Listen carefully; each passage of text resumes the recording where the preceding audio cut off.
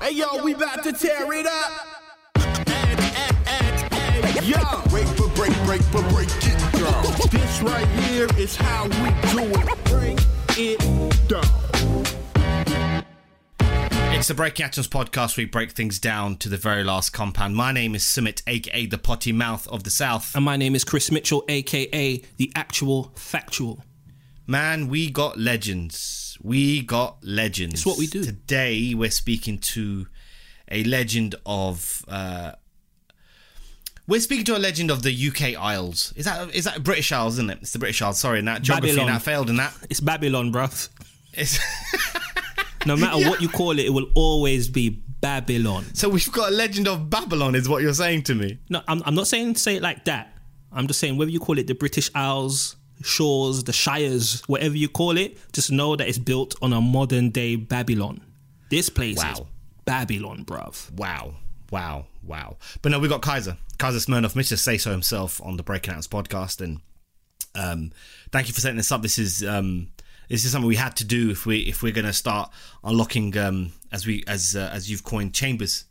It's very important that we speak to people who've left a huge impact on UK hip hop.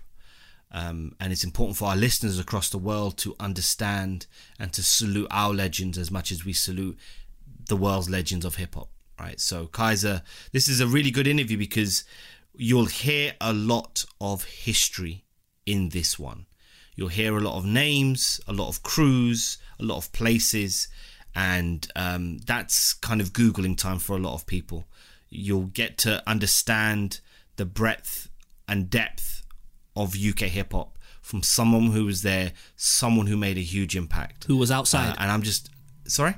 Someone who was outside. Yeah, someone who was outside. But man, this is a good episode, man. He's such a nice guy. Very humble. Yeah, listen, man. It's a lesson. It's a lesson. Every time you're around him, it's like, we'd be telling him like, look, man, you're a legend, innit? And he's just like, nah, man, just pass me my food, man. Well, I'm too lot. So no, it's good. Wow. It's good to give people their flowers. I just think, we can do more than just say, appreciation tweet. We know these people. We can speak to these people and we can let them know how much we love them and appreciate them. Let's do it. Definitely. I agree. And like I said, you'll hear a lot of history in this one. This is Kaiser, Breaking Atoms podcast. Check it out. It's a special episode of the Breaking Atoms podcast. Today we are joined by rap royalty. Someone that we are very familiar with here in these British Isles, but someone who in the true artist way has solidified himself with a legacy that we like to call over here as a legend. We're taking it down to Say So Street. We're taking it to one of the finest that have ever come from the British Isles. We're talking to Kaiser Smirnoff, Mr. Say So himself. Words from the king. Welcome to the Breaking Atoms podcast. Salute, man. Salute everybody. Salute to yourself, Summit. Salute to you, Chris. Thanks for having me up here, man. I respect you guys. And you're doing wonderful things with the podcast. As you know, I've been a supporter from day. You know what I mean? Chris can vouch for that. I've been supporting from one day. You know what I mean? So, yeah, thanks for having me up here. Thank you. We appreciate it, man. Now, we appreciate you, bro. And thank you for supporting from day one. And it's nice to have people like yourself who we thoroughly respect tap in and support us too. That doesn't go unnoticed. So we really appreciate you. So let's just get stuck in. Let's take it back to the 80s and the 90s. West London. I'm West London too, born and raised. What was it like for you growing up in West London, the music scene in the local area? Talk us through your early interactions as a kid, then going into kind of rapping and then your pen. Do you know what? I came to West London. I wasn't actually born in London. I was born in Northamptonshire, in a little town called Wellingborough. Please don't look it up. It's not. You know what I mean? It's inconsequential. No, I'm joking. I love Wellingborough and Northamptonshire. So I grew up there. I had an accent, everything. So as far as like my upbringing there, it was, your Shire town, your small insular Afro-Caribbean community. Both sides of my family knew each other. The Henrys and the Hartons, you know, like they were very well known, notorious even. And it was just your usual you know, like out of London upbringing, like, and you just, whenever you get exposed to certain things, these things stick to your mind and your psyche and your soul like glue. So I experienced hip hop and certain aspects of hip hop very young from my older brothers and my cousins. You know, watching breaking, going to the cinema, watching breaking, actually doing dance moves, popping and locking, and believe it or not, there was a time when I could actually spin on my head. You know, so I could never do that in my lifetime, not even once in my life. Yeah, it took years of practice, you know what I mean? And them times that I was a skinny little kid, so I could afford to do it, you know. But yeah, hip hop was with me early, and it stuck with me, and I was just enamored with it. I felt that I related to it instantly, you know what I mean? I came to London when I was about 11, 12 to Ladbroke Grove. It was a small kid, big city, you know what I mean? So I was very, you know what I mean, like shy, countrified. I had to speed up fast. I had to get up to the speed. And I started running with people who made sure that happened. You know, but I wasn't settled. I'll be honest, I wasn't settled. So I was constantly searching for something to help ground me as a teenager, as an early teenager. And the two things that did that were comics, superhero comics, and hip hop.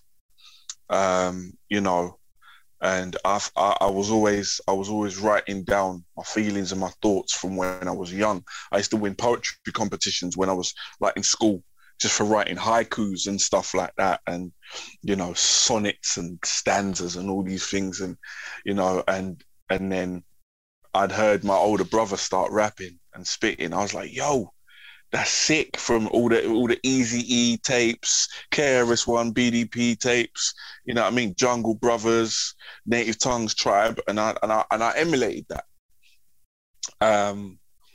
You know, and obviously growing up around West London, Ladbroke Grove, a lot of people, if you know your history, you know Ladbroke Grove is one of the actual hubs for UK hip hop. You know what I mean? You got Subterranea, you got people like Cash Crew, you know what I mean? Like loads of different people, man, actually came from West London. So you know, I was exposed to that early. You know, well-known history. I actually went to school with Harry Love. My good old mucker Harry Love, shouts to Harry. He held me up on Instagram today, actually. But yeah, early, my exposure and my immersion in the culture was early, you know, throughout the 90s, 80s and 90s. And I think it was when I heard London Posse, Demon Boys, I was like, yo, them men sound like me. They talk like how my uncles talk. Like when my uncles are talking to my moms, and like, what is this? And I wanted more. And as soon as I heard How's Life in London, and you know what I mean, she had the rubbish, but she might trust you with it. You know what I mean? Like yo, like all I want to do is live like the other half do. Like, oh come on, I was just yeah. I was gone. Loved Bionic. I preferred Bionic to Rodney, to be fair. Bionic's voice was rugged. Like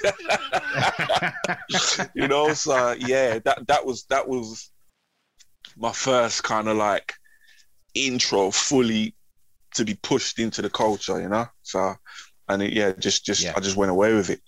So as someone like myself, I know West London really well. I went to college in Ladbroke Grove, and it's got like a rich musical history, like you say, but it's not just hip hop. Yeah. Various genres. I mean, Dub Vendor, that's like a cultural institution. It's a landmark. What are some of the other genres of music you came up listening to outside of hip hop as a result of being in West London? Yeah, well, again, you got your Dub Vendor. So obviously, you had the Bashment and the Ragga, and the Revival. you know, all the stuff that parents and grandparents used to listen to. You know, West London obviously has got the other part, which is your Notting Hill, the upper crust. So I had friends that were quite affluent and had parents and families were wealthy. You know, and we were listening to things like Alanis Morissette, and Nirvana, and you know, Tricky, and those sort of things, like early 90s. You again, what I would call the inception, or part of the inception to the whole EDM left field indie scene. You know what I mean? So we were listening to things like that. Again, house music. You know, I think Sticky, the garage producer, was up the road as well. There were some studios at the top of Ladbroke Grove, just before the bridge, just before the Red Bridge, Sainsbury's. Yeah. And I think Sticky had a studio there. I never went, but I know a couple of people who used to go there. So, you know, there was things like that. Jungle. There was a pirate radio stations in Latimer Road, Transmission One. So I would tune into Transmission One and listen to Jungle early. You know what I mean? Maestro used to be a jungle. Mm-hmm. Yeah, used to be jungle MC called BK. So I used to listen to his tapes when he was a jungle chat. It was crazy. So I just got a mixture of everything, man. Carnival time, obviously, you got your steel pan competition. You know, soca. We were going to soca raves in Tudor Rose, Zenith, in Park Royal. Oh, yeah, wow. Kakalele, Kokie. Oh, like, wow. Yeah, oh, wow. Man. You're mentioning names. Yeah. Tudor Rose is round the corner from where I grew up. In Southall, right? Yeah. I know the area as well. Because Abby Shantia and Jar Shaka used to do raves at Tudor Rose in the community centre, which was like down the road. Yeah. Abba. I always remember the guy who used to go around, Abba, Shanti, Abba. She used to hand out the flyers. Yeah. Right. Facts. So, yeah, man. So again, sponge. We like me and my compatriots were sponges, and we just absorbed all of it, you know. And I feel that was the good thing about growing up in West London, because I don't think that a lot of other boroughs at that time had that vibe. You know, you could go literally from the top of Ladbroke Grove, was Holland Park. You got people like Robbie Williams and all the MPs and stuff living at Holland Park, and then up down to St Charles, up to the hood. You got Mozart Estate, Warnington Road, where us lot used to call Criminal Corner. And you know what I mean? Like, it was just hood, you know? So it was the juxtaposition was crazy, but it coexisted. And it was natural, not forced, you know? So, and we, like I said, we just took it all in, you know? Yeah, it's bringing me back to the 90s. No, not the 90s, but 90s, my grandma used to shop down Ladbroke Grove, but 2000s, I was around St. Charles. Yeah. Because I went to St. Charles, and your name rang bells in St. Charles, you know, like... We have a mutual friend. You remember Chris Castro? Of course, Castro, man. Yeah, he was your one-man street team back then. Like, he would come into the college, he'd be like, yo, my brethren, Kaiser, and I ain't gonna lie in it, because I have a hater gene. I didn't know you at the time. So I'm like, who's this Kaiser? Who is he? And then I got familiar later on. I said, oh, okay. All right, move carefully. Talk about your early group with Michael Parkinson, though. I'd love to know more. We spoke to him, and he mentioned the name, and Marcus Explains, but what are some of your memories from your collaborations? Yeah, do you know what this is? I know we're on Wi-Fi, because I was literally just thinking, I've got to mention NWC, Parky, Ram, Kaiser, you know, Amos. It was, I think this was about 98, after I won Westwood, the Tim Westwood open mic competition in the Temple, of all places, North London. Like, if you went there, you know that was the crowd, innit? That was like live at the Apollo. If you weren't making it, it was, please pass the mic. Yeah, no mercy.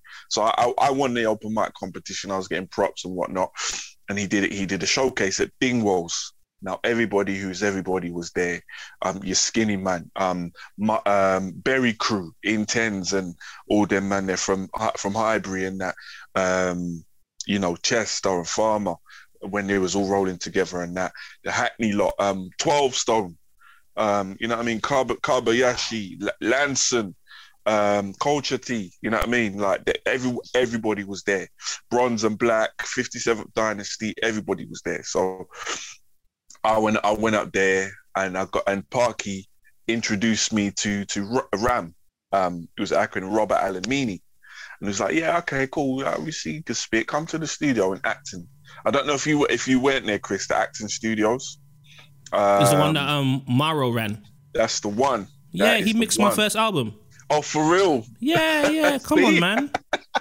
Yeah, Maro, good old Maro, man. From one day. So, yeah, and then they built this track. I think it was either with like a James Bond, like an old soundtrack sample, and they played it, and it was called Core Blimey, and there was about 7 of us on there, and they were like, you got to come on there and just say about like just diss these whack MCs, and I was just like, all right, okay, I'll try it, and I wrote my bar. I heard Ram's verse. I heard Parky's verse and Ram's verse and Amos's verse, and I didn't want to rap again. I didn't want to rap. I was like, no, I'm not ready. So I wrote the bar and I went in the booth and I spat it all timid and meek. MCs get me mad because they start talking rubbish. And they was like, no. You got to hype it up. And I was like, okay, cool. MCs get me mad when they start chatting rubbish. And then they just brought the fire out of me on the track called Blind Me. And they was like, yeah, okay, you got potential. Let's do some more. And then P just brought me in with more tracks. And then one of the I think the leveling up track for me with NWC was a track called Hung, Drawn and Quartered. And it was myself, Parky and Ram. And I did a capadonna basically. I had like 100 bars. Yeah, I did about a 70 bar verse. Did you put your phone number in there like Winter Wars? No, not even. I said some madness like, I'll pull maneuvers on your troopers with the shooters and leave your crew stuck in some beds up in a booper. And then I was like, what? Like, yeah, mad. And this is what leads me into the next phase now, because them lot were just like, guys, like what was that? What did you do? Like Parky, even to this day, Parky tells me, do you know what? I'm drawn and quartered, man. Like that's you. And I was like, do you know what? You're my sensei, man. Us. You brought me into the game. And Michael Parky, shouts to Michael Parky. You know, he's one of the senseis that brought me and guided me, and held me up into the game. So yeah, I owe him a lot. Yeah, respect to Michael Parkinson every time. One of my big brothers in the game. No, did out, man. Definitely. So you became very integral going from NWC. You became very integral in an integral part of Terra Firma, shaping UK hip hop. It was a massive moment for a lot of us who were listening from the outside. But how did that whole experience shape you as a person? Well, it's just hearing you say that something that I contributed to shaped UK hip hop, man. I don't feel like I'm just hearing it back and just taking in the magnitude of, I'm guessing, what my contribution has done. I'm so humbled by it, but at the same time, I'm like, wow, this is crazy. It shaped me to be a master of any craft. I put my mind and my integrity and my hard work into. There's the word skills always stood out for me, because skills was more than just perfecting penmanship. It was perfecting breath control, mic control, to a later stage business as well, how to conduct yourself in a business manner with people, so Terra Firma taught me a lot of things on how to maneuver in the UK hip hop world. It taught me how to build bridges and relationships with people, and just how to just master being the best that you can be as an artist. So And me, like when we did Terra Firma, 2001, 21. Yeah, early 2000s. Yeah, like mad early. And I was just a kid just wanting to have fun and just rhyme and just destroy any track and any person who's on the track with me in a nice way. But, it taught me, again, competitiveness with your comrades. Steel sharpens steel. We always had that thing. Terra Firma came up with the phrase, "I'm my brother's keeper," because we always had, the interest and the instinct to raise each other up and to sharpen each other's skills, no matter what our endeavors were and what we were going to as a crew. Because you can't have two men spitting wicked and one man spitting a bit that weren't gonna make it. So it was like, when you come in, you have to be fire, you have to be gold. You know what I mean? The settings have to be correct. So it just taught me how to just function as a unit with a crew and just navigate not only the streets, but just day to day as life, really. We were a family. We were a family, to be quite fair, in my perspective. And, going back to about, shaping UK hip hop, that's always what our plan was.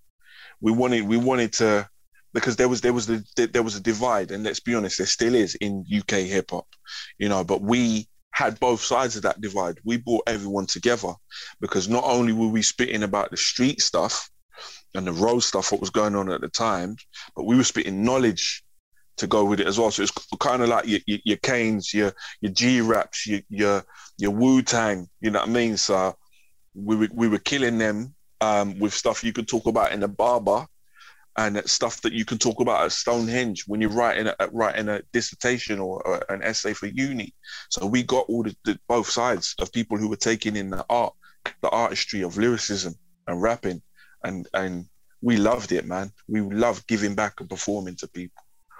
Yeah, just mad flashbacks. I've got so many flashbacks. No, I can imagine, like, for us listening, it was the passion, and it was just something new and vibrant for us. And I was in my mid-teens at that point. I was 14, 15 when you guys were coming out. No, younger, probably at 13. You was young, bro. 14, right? So even younger. So yeah, you were young, man. You have to mind how you talk to me, I'm your OG, bro. Yeah, you have to mind how you talk to me still. Yo, you lot making me feel old. I would say Kaiser's an OG. You're like me, Chris. We're failed Homo sapiens. We're in this together. No, speak for yourself, bro. Speak for yourself, man. No, but it was a passion. You're right. I think the G-Rap comparison's a very apt one, because G-Rap could speak about what was happening in the streets, but also at the same time talk about working a job and do it in the same breath. So I think the G-Rap comparisons is important. But yeah, you guys it set the bedrock for what was to come, or what should have come. That was the foundation. Terra Firma was the foundation.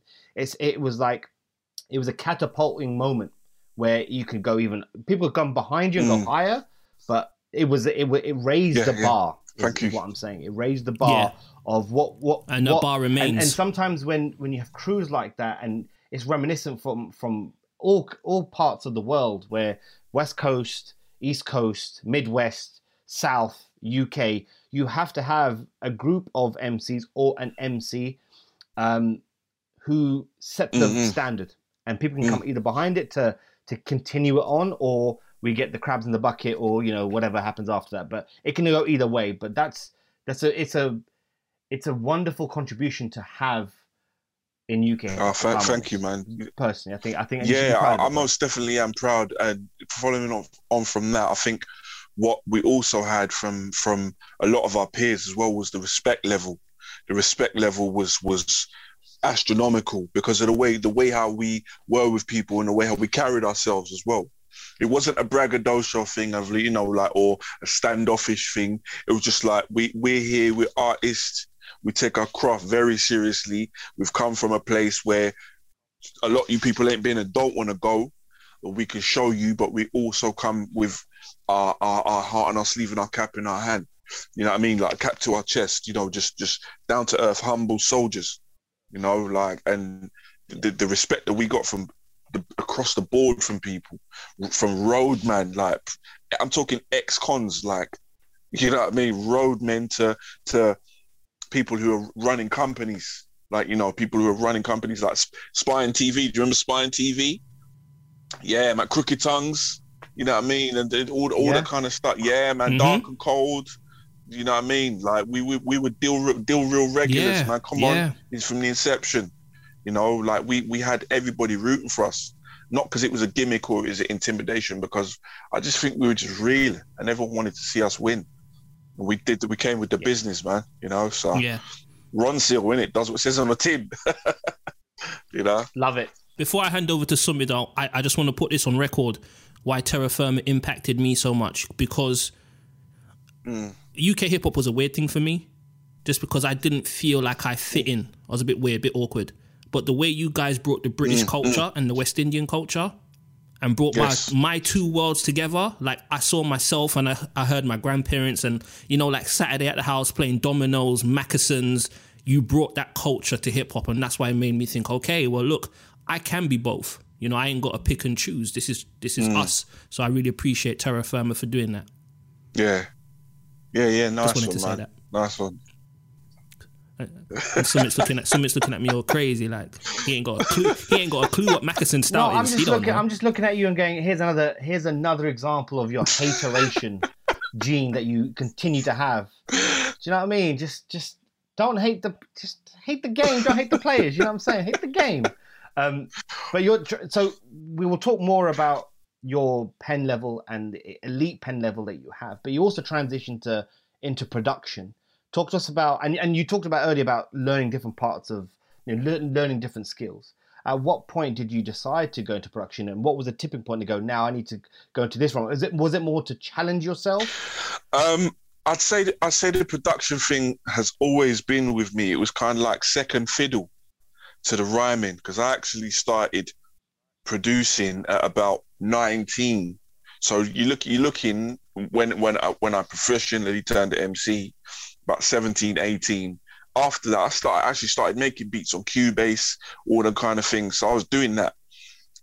Also, during my career, my stint as a Terra Firma member, I was around all the people, like your Harry Loves, your Lewis Parkers, your El Dolos, going all the way up to the new school, like your Louis Whites, your Smashers, your Jammers, you know, like loads of different people. So I was in the studio with people, just absorbing different techniques unknowingly. It was just all going in, like, you know, how to lace drums. I was around the MPC, any MPC, any Akai, any SP12, SP1200s. You know, we were around DJs. We were around people like MK, Shorty, DJ Scully, everybody, Scratch Perverts. You know what I mean? We're around, you know, DJ Swing, everybody. We're around all these people, you know. So all the technical aspect was seeping into me. And I would watch them do things, like I would watch people arrange the drum tracks and stuff on the SP, filter the samples through the S950 and the MPC 2000 XL. And I would just look and it would just go like a Post-it on a fridge with a magnet. And I unknowingly, I actually started producing from them. So interesting story. With me, it was myself, Harry Love, and Kalashnikov. We probably stayed up till about 6:30 in the morning, all putting ideas, basically just producing Paradise, Murder and Paradise, the single, contributing ideas and putting into it. It was crazy. I remember Harry came up with the sample. Me and Kalash was like, oh, do you know what? Yeah, actually put this in there. And put that in there, put the yeah, and you know what I mean, the singing, and then we spoke about it, and then that's when Harry came up with the Stepping Razor sample with the Peter Tosh, and then it was almost like the opposite of Too Many Chefs in the Kitchen. It was just the right amount, what I call Three Bears porridge. It was just the right amount. We all had the input, and then Harry was like, do you know what? When we heard the mixed and mastered version, we basically had a mini street party in Shoreditch. My DJ at the time, DJ Karamak, shout out to Karamak, was DJing for us. We just finished the show in one of the clubs. I can't remember which show it was. It was a club on the corner, right on the corner, just as you go towards the bridge. And then you take a left and you're on Dalston Road. I can't remember the club's name, but we had a club and there was a gang of man, Terra Firma man, about 15 of us. We opened the car doors and played Murder and Paradise. And they played my bit when it comes in, and they come from Murder, and then they played the whole song. We just had basically a street party, just jumping around. People were bibbing, going past. What is this? And we were like, we made it. We made it. We made this. We made this, you know, like from start to finish. And I think, just to come back to your point, sorry, because I've got a tendency to go off on tangents, because there's obviously the age-old argument about a beat maker and a producer. I think I learned what a producer is very, very early on. You know, for me, a producer is someone who is active at every stage. It's basically mirroring what Young Guru says, from the beginning stage of the record to the end finished product. I mean, bar the mastering, we were basically involved in the mixing and the tweaking and the input, even to down to certain drum sounds, you know. And we were in the studio with the beat makers and bouncing off each other's ideas. Now, that's my idea of a producer. A producer is the ear. Someone will say, do you know what? Put this in there. It's about the input to then get the output with the whole finished product, you know? And I think I learned that early. And I think do you want to know what made me actually become a beat maker? Also, shout out to Joe Ross, Snowy Bear. Shout out to my younger twin bro, TE1, for putting me on to production. All the time. All the time. Every day. Those two guys actually put the beat making programs on my first stolen laptop to actually make beats, Logic and Reason. From there, I just went. Wow. And the sole reason at the top is why I chose to make beats is because, Chris, you're a rapper. You know how long it takes for rappers to do stuff over people's beats. I'm guilty of that. Like, I'm 8 months behind, but go ahead. Right. I'd literally be waiting years for producers to give me their beats. I've had projects scrapped because producers, we've fallen out with them or whatever, you know what I mean? Or they've taken exception to something and they've taken their ball and left the playground and stuff. So I said, you know what? I can do this. I can make beats. I know how to flip a sample. I know how to filter hi-hats and bass and bass. Why can't I do it? After that, I've produced every single project that I've done since you're looking about 2013. Just because I wanted to. Let that be a lesson to everyone out there. Shit. Just go and do it. It is really as simple as that. It really is. Literally as simple as that. I did it just because I wanted to. I'm playing with the idea of producing myself, but I just know what my personality is like, and I'll just become addicted. And I got a wife at home, like, she just won't see me no more. You know I do know how it goes, very, very well. Yeah, you know how it goes. But you remember when we was in the studio and I came with that bag of samples, and I remember you looking at me like, what, "These are your samples?" And I was like, "Yeah." And you're like, "You're a producer." And I'm like, "All right, cool." Yes. So, producer Kaiser, how do you make that transition into, one, getting people to take you seriously as a producer because they know you as the killer MC, and you know your whole process in terms of getting your name out there, selling beats? What was that like? Harder than I thought it would be, to be honest.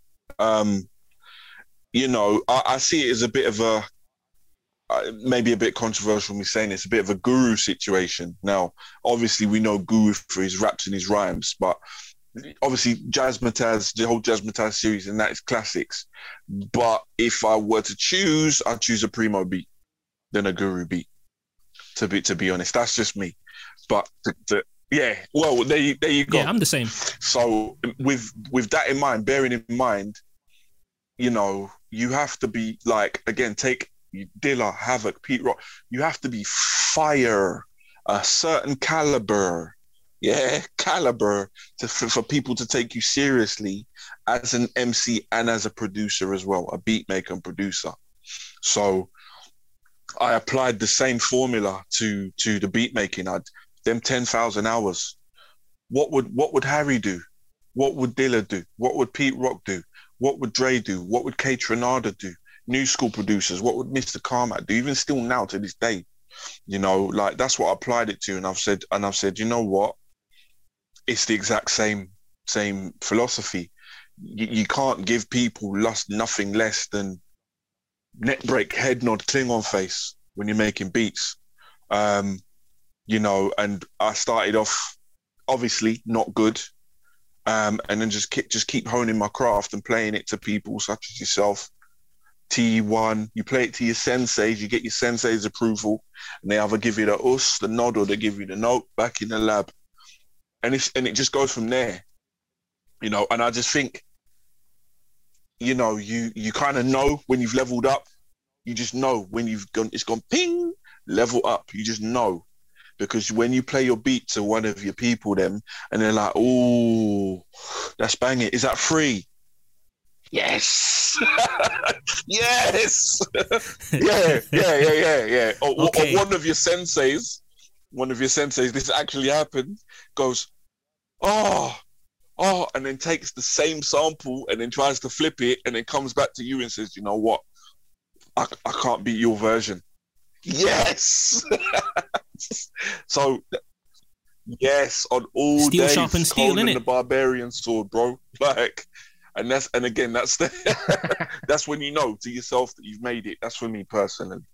You know, when your T1s, your Harry Loves, you know, your people want to take your beats and like, yeah, I want that one. You just know that's when you get it. You know. Speaking of unlocking levels,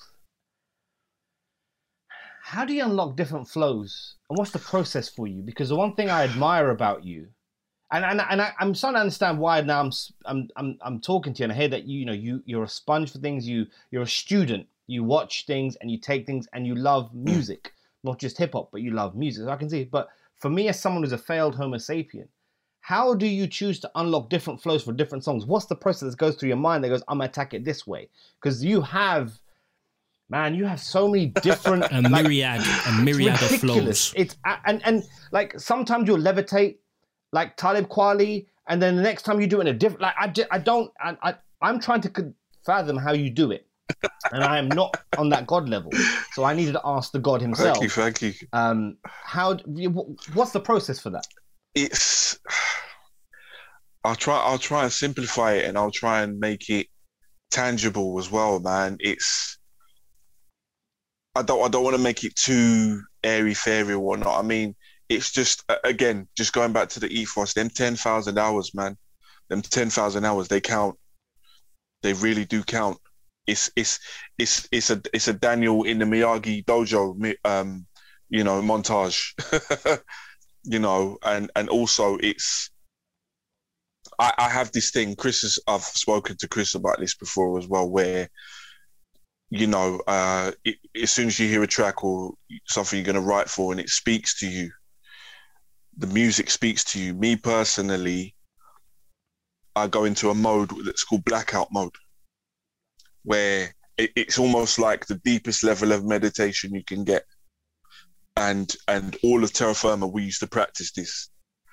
We just hear something and everything would just go click, and it's like literally everything would go black, and you would just get lost in the music and the words. It's literally you just get immersed in the feeling, the direction. The direction it becomes no direction.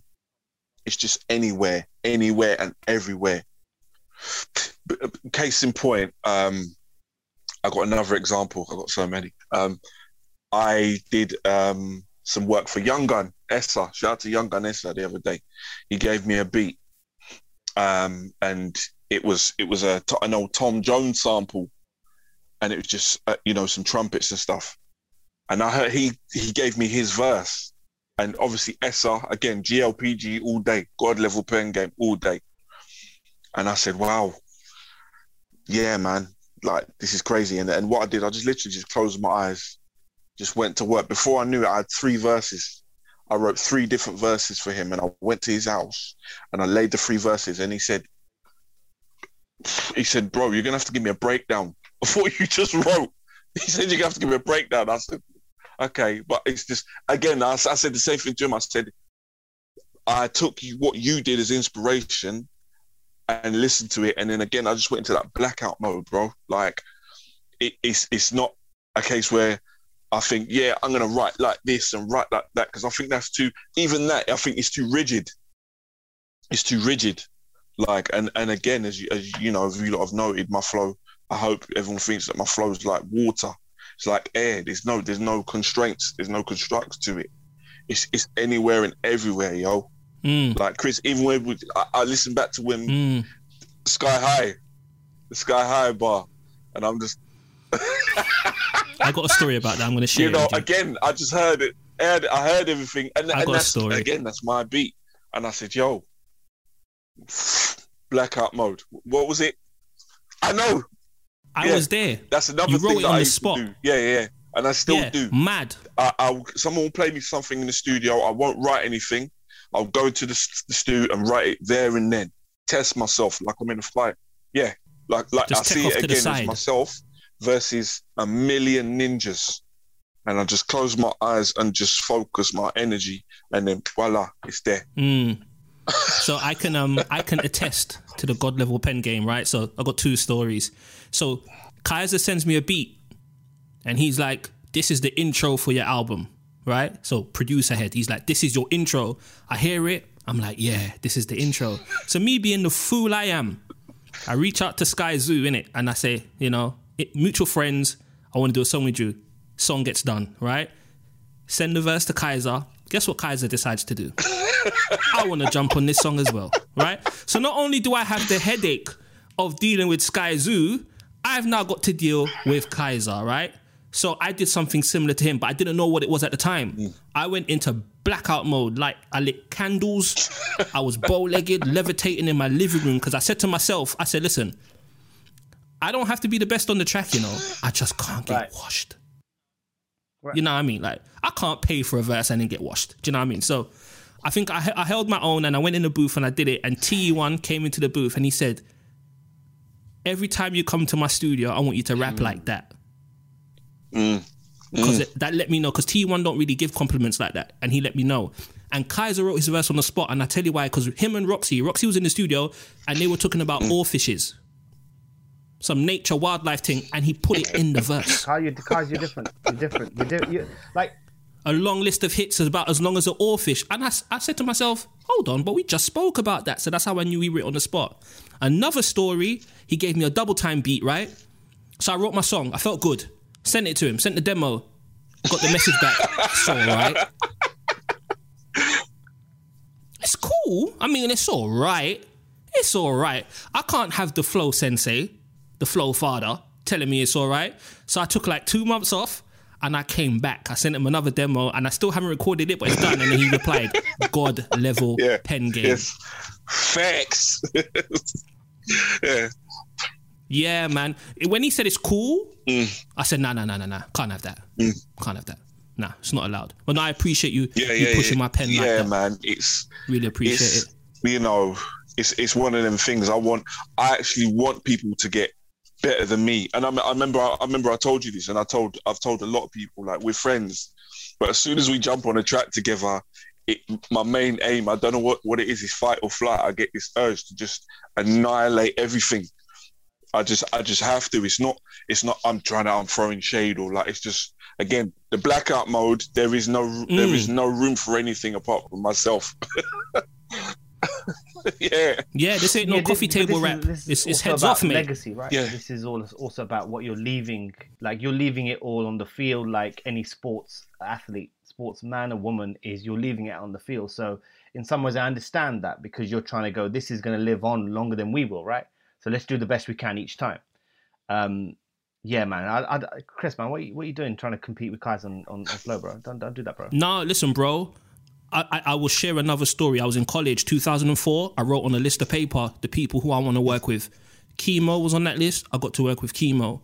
Kaiser was on that list as well. So I'll be honest with you, man. Imposter syndrome kicked in because I'm like, yo, I'm in the studio with Kaiser. I got a song with Sky Zoo. I'm like, this is headache, bruv. This is stress. This is stress.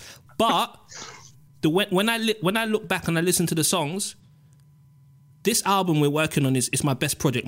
Some of my best verses are on this project. So to me, that's a win. And you know, Kaiser actually told me this. He was like, don't be like me. Don't be like anyone else. Be the best version of you. And my best verses are on this project. So that's a win to me, and I'm really proud of it. Even though it's not out. I'm proud of it. I'll be real. I reckon you washed me on Recess straight up. No. Don't do that. Don't do that. And I did try. Let me go get Roxy. No. You took it, bruv. You took it. Well played. I give props. You know, like even back to my second grand unveiling with the trilogy remix with Jest and Chester P. Like, again, I was just like, yo, like, again, I think that was the first instance of the blackout mode, because I remember people were like, "Who's that? Who's that?" But that's people say, "Who's that? Who's this guy? Who's that?" With Chester P. Like, people told me, they were like, "Yo, like, I rewound your verse. Like, I love Chester's verse but like, I love your verse." And I was just like, what did I do? Kung Fu, when we used to go to Kung Fu, Deal Real, right, with them man, like, again, senseis of the pen.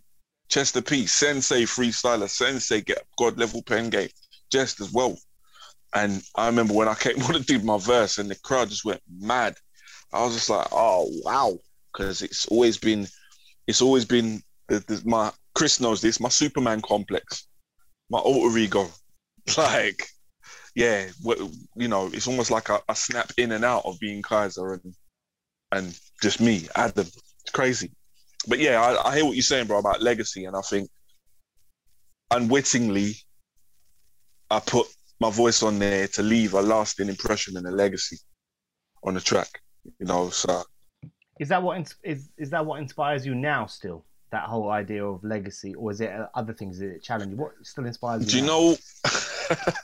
I see myself. I'll be real. Like, this is me being myself. I'm not fishing for compliments. I'm past my prime. That's just me being humble. No. I keep it 100. Bro. I don't think I could compete with Kaiser 10 years ago, 10 years ago. You know, like, to be honest, because I'll tell you why. Because of the passion, and because of my level of being content of my status as an MC and as an artist. So I have the recognition and the props and the fire verses to back up what I can do in it. So I said, you know what, I'm nice. I don't have anything left to prove, basically. So that's why I'm still on my other journey, i.e. production. I still got a gang load of stuff to prove with that, to myself and to others. So I'm getting in my 4,300 hours at the moment. When I've reached that level, then yeah. So, you know what I mean? I only rhyme nowadays, as you know. I'm like a Pokemon, a legendary Pokemon. I only come out just to stick my head out just because I like it, man. That's it. Because I can do it and because I like it. I love the art. I love rhyming. Love putting words together. Love flowing. You know, yeah. It's the mistress that won't be left alone. Traditional MC talk, even when you're just talking, you're just metaphors and similes and double entendres, triple entendres. It's all crazy. But before we wrap up, though, this is going to be my last question. We've touched on the production. Give us a quick breakdown about the Out the Box series, inspirations behind it, and what we can expect from you next as a producer. Last year, just before coronavirus hit, in the first instances of when coronavirus hit, I got sick. I got very sick, and I had to go into hospital for a couple of weeks. I was just working on some beats and stuff at that time, because before that I'd put out an EP called French Doors under my pseudonym, my production pseudonym, Axe Kick. All mixed and mastered and produced by myself also. So I said, okay, cool, let's keep it moving. So I got sick, came out of hospital, and I just had about 4 beats there, just lying around, 4 or 5 beats.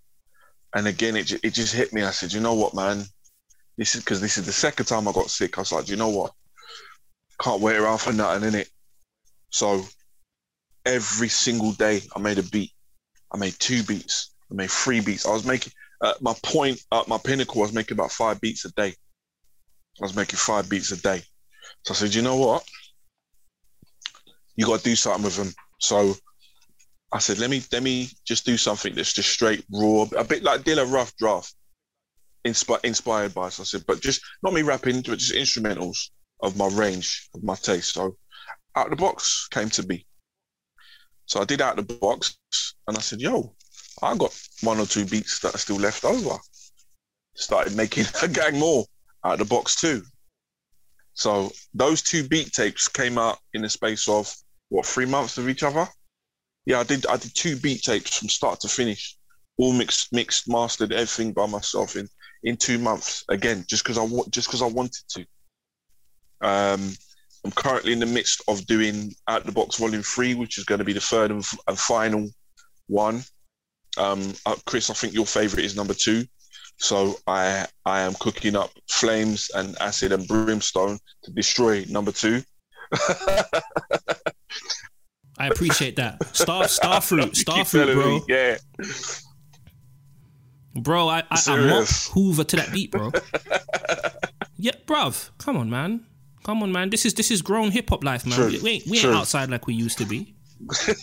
Doing chores to your beats. I've got the Out the Box series, just 3 beat tapes of me just trying and doing a thing, showcasing my range. I've got some more projects that are coming up. From personal projects, I've got at least 4 EPs, 4 beat tape EPs which may have rapping on them, may do. I've also got a fully produced EP that needs to be mixed and mastered for a singer called Faye Simon, which she's a beautiful soul personality, and I feel honoured to have made this music for her. So that will be mixed and mastered soon and coming out also. My job as a producer is not just to satisfy my own palate, it's to give it to other people so they can carry out their artistry on it as well, on what I've made. So I'll be flinging out some EPs. I got Nowhere, as you know, because you did the cover for that Nowhere EP. I got Anywhere EP as well, and I got some other ones as well. And I think after those, that might just be me, you know. That might just be me. Can I interject? Please.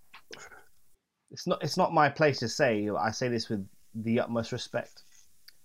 Going back to what you were saying about rapping and you feel like you've passed your prime, I don't know if that's necessarily true, and I think you're doing yourself a disservice. I think class is permanent, form is temporary, and I think that in the same way Snoop sounded so incredible on the Compton album, sometimes you might need to get with the people that can raise that same energy in the same way American Gangster brought out Jay-Z in a different light after Kingdom Come. Sometimes you just need a little jolt, and that could be that same energy that you had back in Terra Firma with NWC, that something that can help you bring it out because it's still there. It doesn't leave you because it's you, right? It hasn't left you since you were, well, you said 17, 18. So it could be, and I could be completely wrong. I think it could be that you need to it might be a collective group of us that need to form like Voltron in order to get the best to go, this is where you go, right? So if you think about, you go to your sensei about production, things like that, I'm sure you have senseis on, well, not many people can tell you how to rap, right? Because you are the God MC in that sense. But I think it might be down to that. And I think once you've found that energy to unlock, because you've still got that blackout moment. really stupidly. There's a show called Chuck. This guy gets. I've watched Chuck for some reason. It's one of these guilty pleasures I have, right? But in the show, he becomes a CIA operative where they program him with all these different things, and he can just turn it on like that, and he can kick the shit out of 10,000 people, or fix a car in a matter of seconds, and it's a blackout mode. So I liken it to that. That doesn't leave you. I think it's just about surrounding yourself with the people that can get the best out of you in that moment, because you have so much longevity, because you've achieved so much, because you've left such an imprint. There's like it's Messi, Ronaldo levels. Where do you go?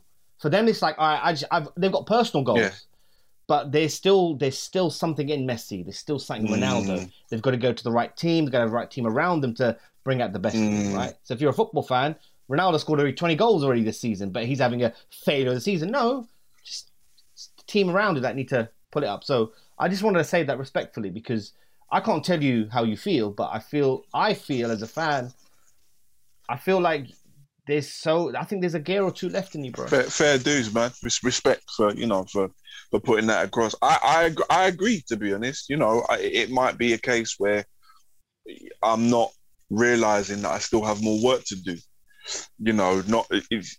Also ultimately to provide artistry and pleasure to my listeners and my fans, but also to prove to myself that I can still do it, and I've still got a lot more to give, as an MC, as an artist. So yeah, I'll definitely take that on board and can consider what path I can travel, in terms of that. Genuinely, because there's a bit of passion when not that you lose passion, but when you've been doing something for so long, it's just, I always look at it in sports terms. It's just how I am.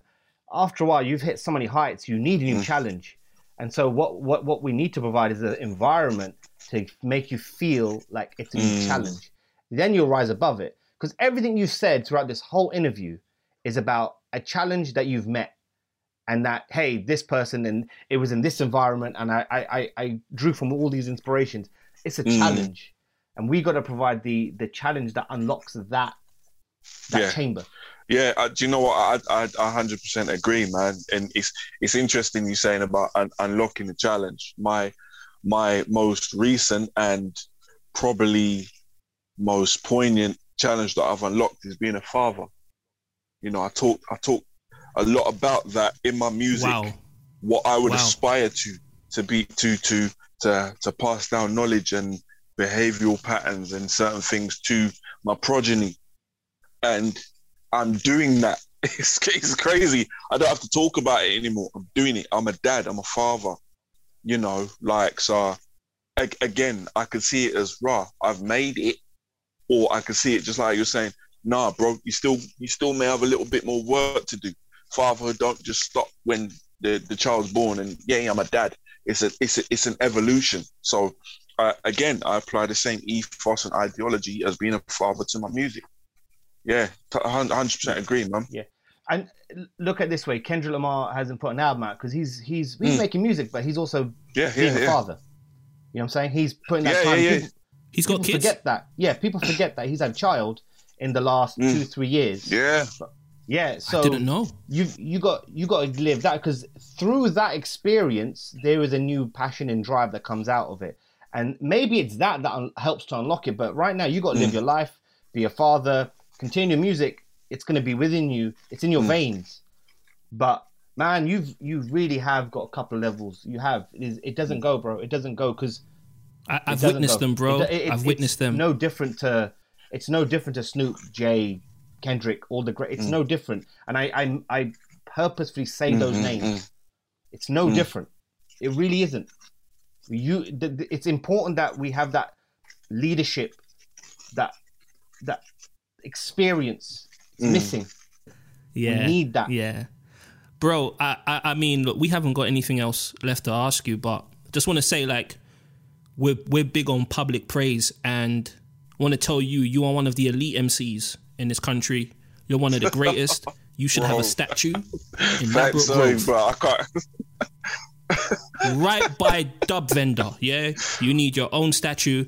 And when I started working with you, I know we had mutual friends and we were collaborators at the time, but you've grown to become a friend and family to both me and Roxy. So thank you for your music, but most of all, thank you for being you. And it's an absolute pleasure to have likewise, you. Likewise, man. I can honestly say that, you know, bro, like when I use that word brother, I don't use that lightly. I can honestly call you a brother and a friend, you know, inside and outside of music.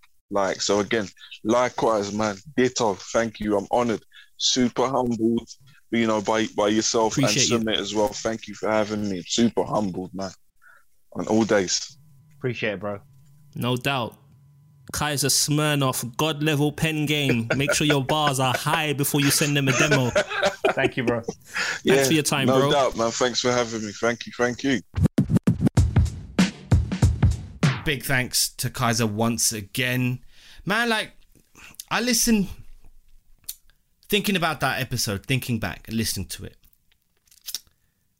I hear a lot about the challenge. The thing that's sticking into my mind is the challenge. We'll talk about the God Flow in a second because that still amazes me. But the challenge and thinking about someone in his position and what he's achieved, it's very difficult to find yourself to, you know, different challenges. It's very difficult because who's there at that level still doing it? You know? It's hard. Yeah. A lot of people aren't doing it in that way, or they've put they've hung up their boots, as it were.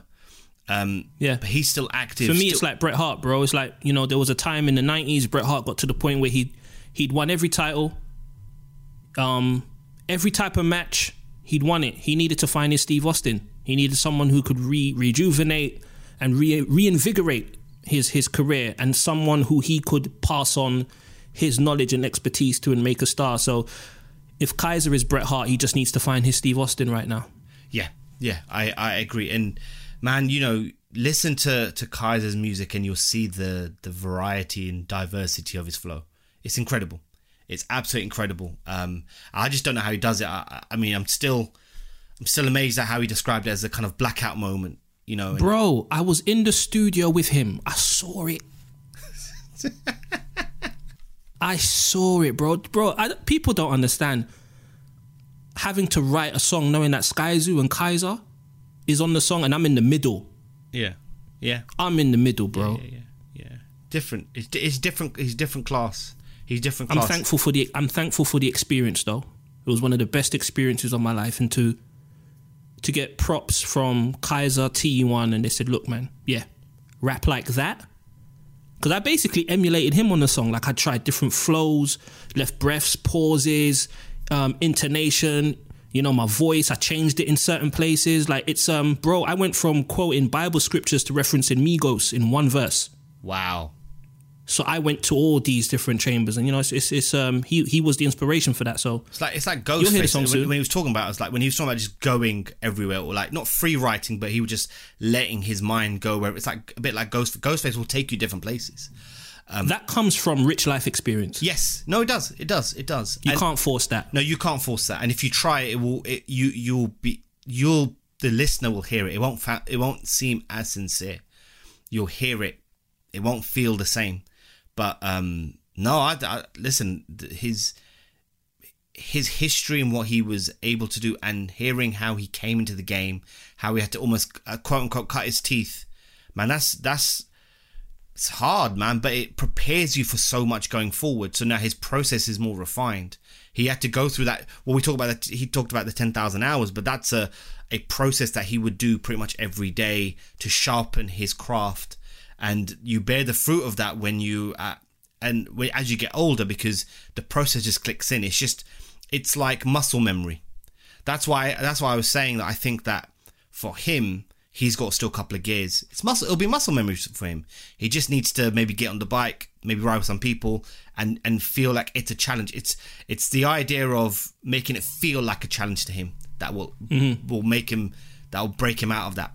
But I'm excited for him, man. It's good. Me too. And my advice to everyone out there: if you think you're an MC, jump on the track with him. Yeah. A lot of people are scared to. If you know, you'll find out. You'll find out. They'll be scared to. But it's good to hear he's still got projects coming out, a wealth of them, and he's challenging himself on the production side. So it's really exciting. And like I said to him, leadership, man. You know, we need that in this part because I don't think many people want to jump on the track with him. They'll be too scared. No, I wouldn't advise it. I wouldn't advise it. It's stress. It's a beautiful experience, but it's stress. It is indeed. But no, thank you once again. I'm glad we had Kaiser on the podcast, man. It's a legend, man. We salute him and we thank him for his time. I'm not going to give out the socials because this is my new thing to say. No, you know what? Yeah, you have to give it out once in a while. If you don't want to do it today, that's fine. Because as you always say, what do you say? I say, you can. If you need to find us, innit? Google. And what else innit? do you say? Do your Googles. What else do you say? Fuck the socials. Exactly. Yeah. That's the other thing. Sorry, Nat. You teed me up and that got delayed and that. But no, appreciate you guys, listeners across the world. Keep tapped in. We've got more interviews on the way. We appreciate each and every one of you. Next week, we'll be back with another episode. But until then, peace. Peace.